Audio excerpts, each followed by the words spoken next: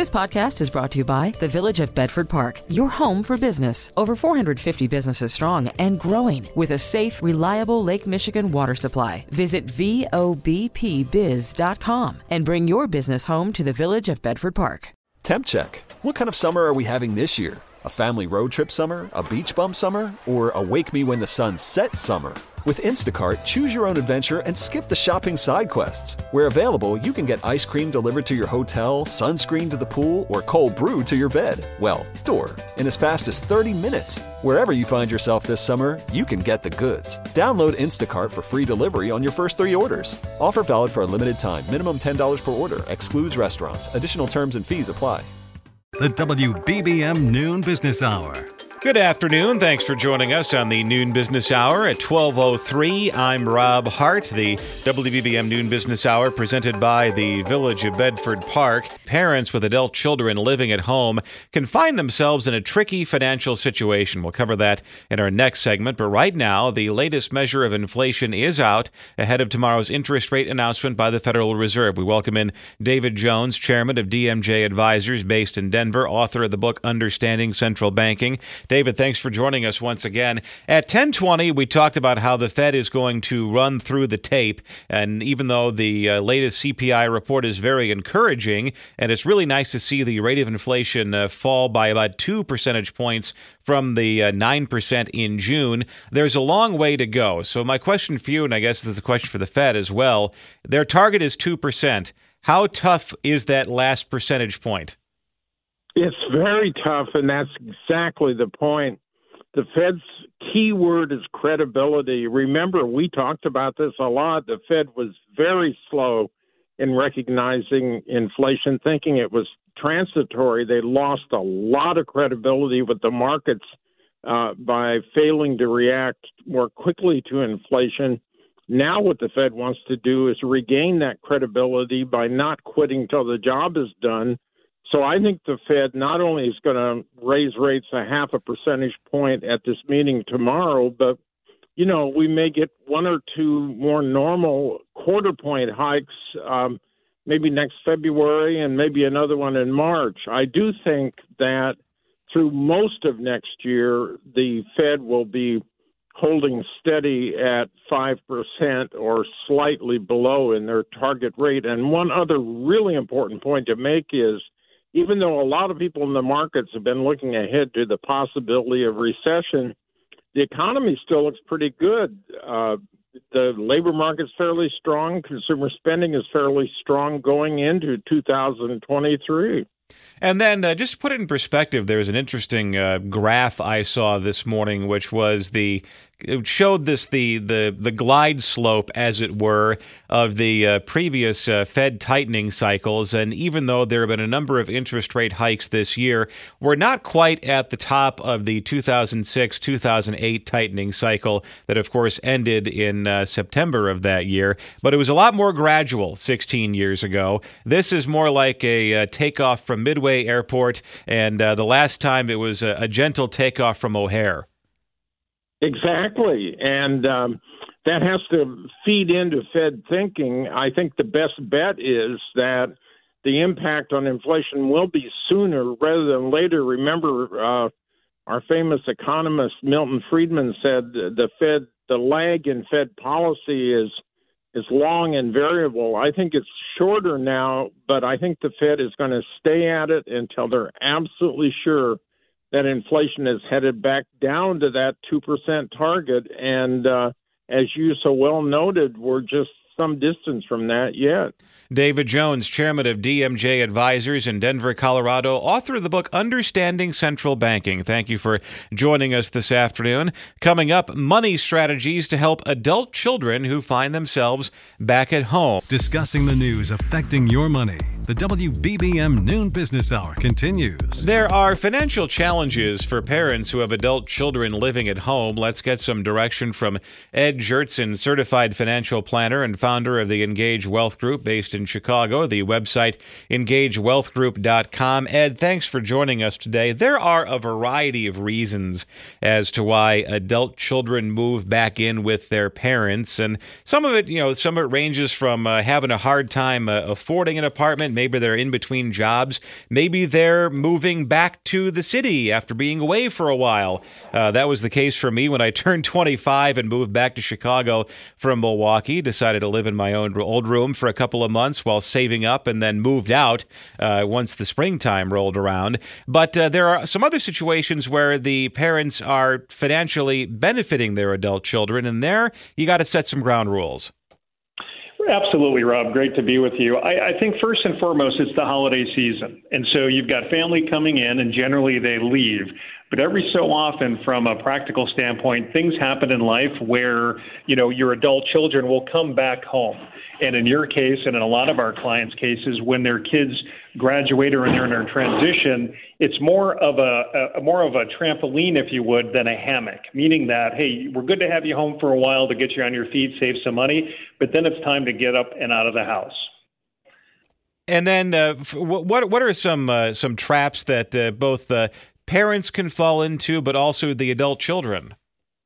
I think one of the ones, and we're very direct with our clients in regards to this, is having a good, clear communication on all things finance, because you've got another member of the family. Now, if it's just one of your kids coming home, it's one thing, but during the financial crisis, there were often times when our clients had a whole family come and live with them because of a variety of different reasons. And having clear set expectations and goals, especially around money and spending and saving, can go a long way to create peace in the family. And then from your conversations with your clients recently, we all know that the increase in rents, one of the things that has made inflation persistently high. Are you hearing from a lot of clients who are saying that, my kids have graduated from college, but they've moved back home simply because they can't afford an apartment? Well, and that's part of it. But what I often tell my clients, especially when their kids are asking them for money, is I know my clients have a spending plan. They know where their dimes and dollars are going. Do your kids have that? And I often put myself in the middle and I ask my clients, hey, ask your child to give you their spending plan so you can see where their money goes. And oftentimes, as you can imagine, the kids are like, oh, no, I'm good. They just want to maintain their lifestyle. But yes, there's things that happen, again, rents, expenses, loss of job, that would create that opportunity to bring your child home, give them a good, solid footing financially, and then let them relaunch, if you would. But yes, clear communication is important, and making sure that your kids, the kids of our clients, are good stewards of their money is very important as well. Is this a situation for you as a financial advisor to have skills at the table that are above and beyond just analyzing the rate of return of investments? You have to be a bit of a psychologist as well? Yeah, over 80% of what we do, Rob, is just that. We're guiding clients. And again, when you're dealing with families and kids, oftentimes, as you can imagine, it's a difficult conversation for the parents to have. So that's why we like to put ourselves in the middle, make us the bad person in terms of communication. So yes, those soft skills are very important, because it's not only about money, it's about family, and that's where things get complicated. He's the bad cop. He's Ed Jertson, certified financial planner and founder of Engage Wealth Group based in Chicago. He's got the black hat and the twirling mustache. He gets to play the bad guy. The website, engagewealthgroup.com. Thanks for joining us today. Coming up next, United Airlines getting ready to expand its fleet. Information to make cash and save cash. The WBBM Noon Business Hour continues. United Airlines has placed a massive order for Boeing jets, including 2 models that have been working through multiple issues. Let's get the details from Joe Schwieterman, professor of public services and director of the Chaddick Institute at DePaul University in Chicago. Joe, thanks for joining us today. We had some hints last week when we spoke that this was going to be a big order from United, especially for its 787 Dreamliner aircraft. But now the details are in, and it's even grander than before. That's right. This is an exciting day for Boeing, especially the largest wide-body order in commercial aviation history, with the 787s, which are, have had some hiccups in the last few years, but really is a remarkable wide-body airplane. And United's going to buy 100 of them. They're going to replace the 777s and the 767s. Many have been flying for about 30 years. So it's really a big ticket item, and as a bonus, they're buying some 737 Maxes as well. So it's that comes a bit of a surprise. The goal is to not only have a more fuel-efficient fleet by retiring some of the relative gas guzzlers on the property, but also to develop a more flexible fleet as air travel patterns have changed coming out of the pandemic.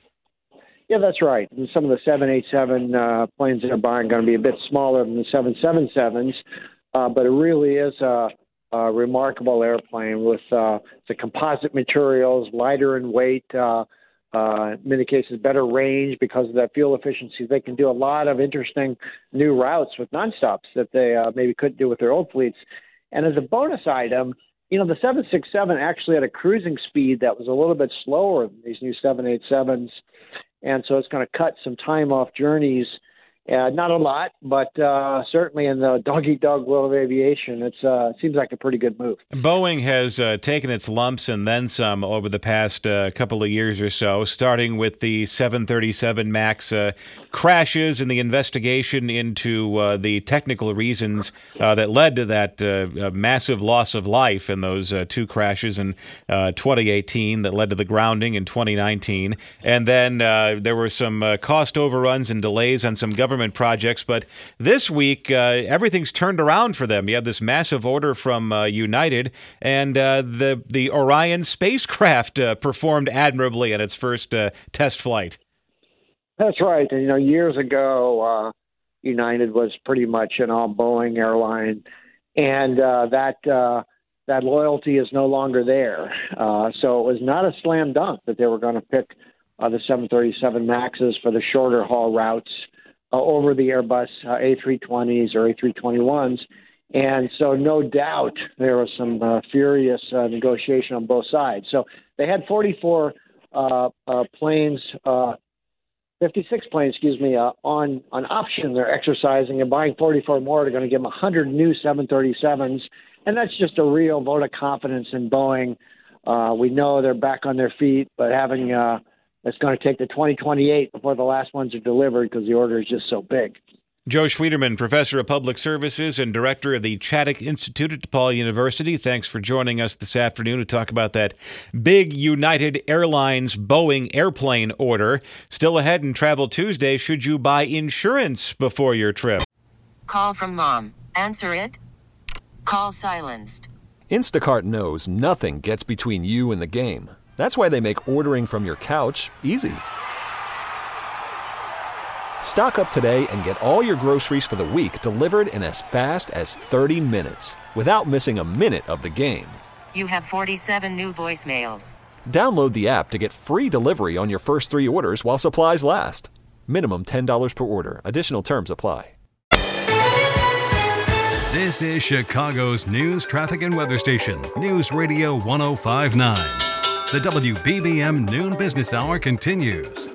Good afternoon. I'm Rob Hart. These are the top stories on News Radio WBBM on the cryptocurrency industry. Scientists on the West Coast achieve an energy breakthrough. Travel Tuesday, deciding whether you should buy insurance for your next trip. And a longtime retail executive believes that brick-and-mortar stores are not dead. WBBM Business, the markets are higher. The Dow up 129 points. The NASDAQ is up 118. The S&P 500 is up 32. We have 37 degrees, 42. It's 12:31. Topping our news at the half hour. A hearing underway on Capitol Hill is exploring the collapse of the cryptocurrency exchange FTX. The company's current CEO, John Ray III, has testified about what he's learned since taking over the company in November. Employees would communicate, invoicing and expenses on Slack, which is, essentially a way of communicating for chat rooms. They use QuickBooks, a multi-billion-dollar company using QuickBooks. QuickBooks? QuickBooks. Nothing against QuickBooks, very nice tool. just not, including wire fraud and conspiracy to commit fraud.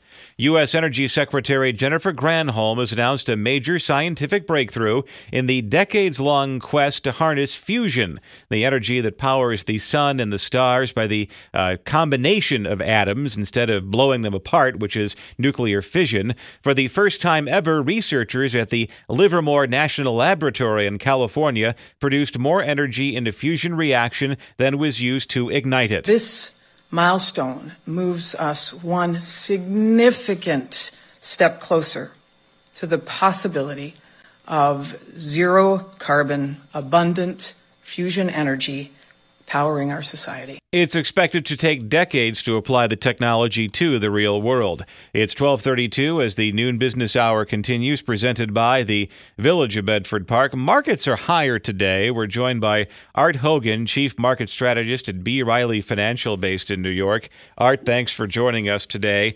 This says more about the excitement in my life than anything else. But whenever there is a very surprising inflation report, like the one we saw this morning, especially a pleasant surprise, I always like to see how high the futures markets go in response to that, especially on the possibility that maybe go down or actually maybe reduced. It won't be nearly as punishing.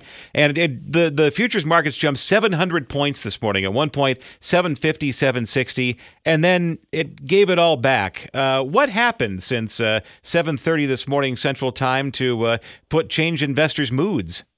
Yeah, well, I would tell you the investors that actually participate before the market opens in the futures markets are actually operating in a much less liquid market, right? So the moves in the futures markets, the pre-opening and post-close markets, tend to be more exaggerated than the actual moves we saw. So we saw a 700-800 point move before the market opened. Eventually we saw about a 400 point move in the Dow, which is now, after dipping in negative territory, is back up about 130 points. So that's kind of the normal market, the functioning everyday market. And I think what has happened is you combine yesterday's 1.5% move in the S&P 500 with today's bounce right on the opening, and you've got a pretty good celebration for a very anticipated, better than expected CPI. So not to take away from the magnitude of how good that news is, investors move on pretty quickly to what's next, and what's next is the Fed.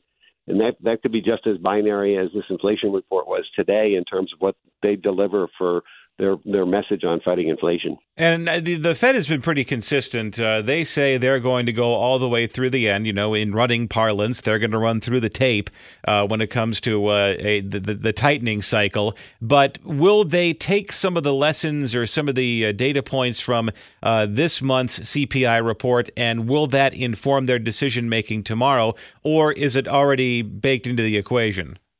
Yeah, I think it's well baked into the equation in so much as they are likely to raise rates, but by an order of magnitude less, right? So instead of going 0.75 of a percentage point, they'll go 0.5 percentage point, and they only likely have another 0.5 percentage point to go after that to get to the place, their terminal rate, where they think they've raised rates to a restrictive enough level to stay in front of inflationary pressures. So I think that the message tomorrow will be that we're sticking to our knitting and we're going to stay vigilant here. But I think behind the scene, the consensus that they stop at 5%, and that likely happens in the first quarter, and that's where they'll stay for a bit until they see inflation getting closer to their target. So I think we're close to the end. I think we've seen peak inflation. We've seen 4 or 5 months of sequential improvement there. I think we've seen peak hawkishness in the Fed, which is good news. I don't think they get more hawkish from here. I think they get, less hawkish incrementally. And then I think the market is still filled with peak pessimism. And I think that you put all those together, and I think you've got a formula for some tailwinds for this market into the end of the year. The analysis for next year seems to be zeroing in on, one piece of that analysis is still subject to debate. They don't know if there's going to be a recession next year, even though all of the sign points say we've managed to avoid it. On the other hand, there's a belief that maybe inflation is going to settle at 3% next year, which is above the 2% target. What will the Fed do to get through that last percentage point to reach their goal? Yeah, that's the great question, right? So if we were to stay on track with the CPI and the trajectory that we've seen for the last 3 or 4 months, we would likely have about a 4 to 4.75% CPI in the first quarter of next year, and we'd likely have, call it 3 to 3.5 by the fourth quarter of next year. That would sort of, all things versus that lag effect that the CPI has.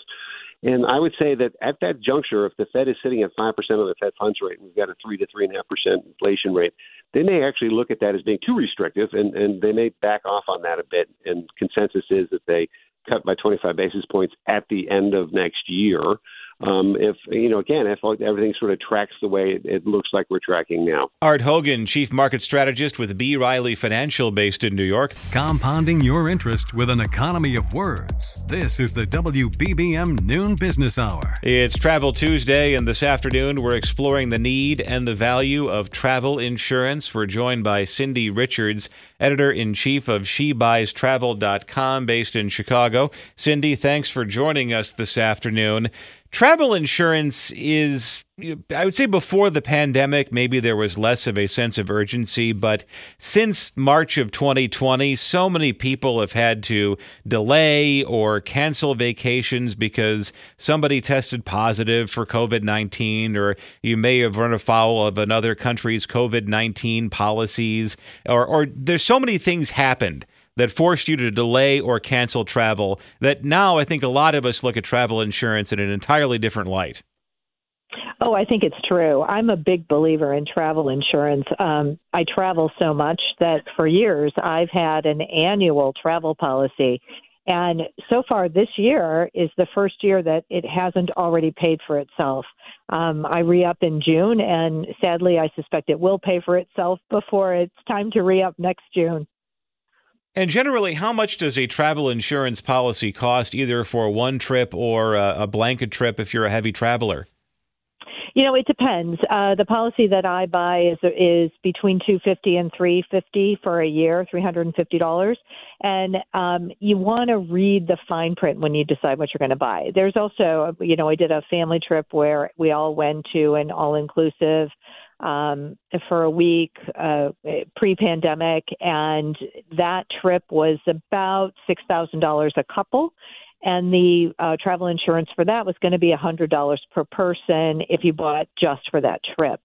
The advantage of things like an annual policy is it's not, we always think of it as I'm taking the big trip. I'm taking the safari. It cost me $10,000. I don't want to lose that money. So I should buy the travel insurance. And you absolutely should. But the stay 5 nights in a hotel while he was treated, the travel insurance covered it. I mean, we think of it as for flying, but it also, if you get the right travel insurance, it can cover you on road trips as well. Mine covers my car rental insurance, so I don't have to buy the daily rental plan for car rentals. But it's really the key everybody needs to know is just like your homeowner's insurance, just like your car insurance, just like your health insurance, you got to read all the fine print. You got to know what it covers and what it doesn't cover before you plop down your credit card and buy something. And keying off that piece of advice, what makes a travel insurance policy a good one, and how can you determine that yourself?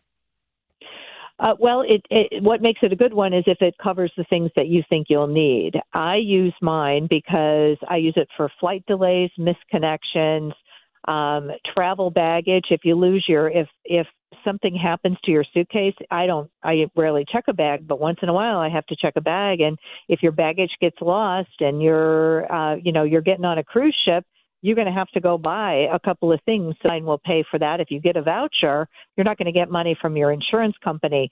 But if you don't get a voucher because they say, camp out at the airport and you'd rather sleep in a bed, you can, there are policies that'll cover that night in the hotel.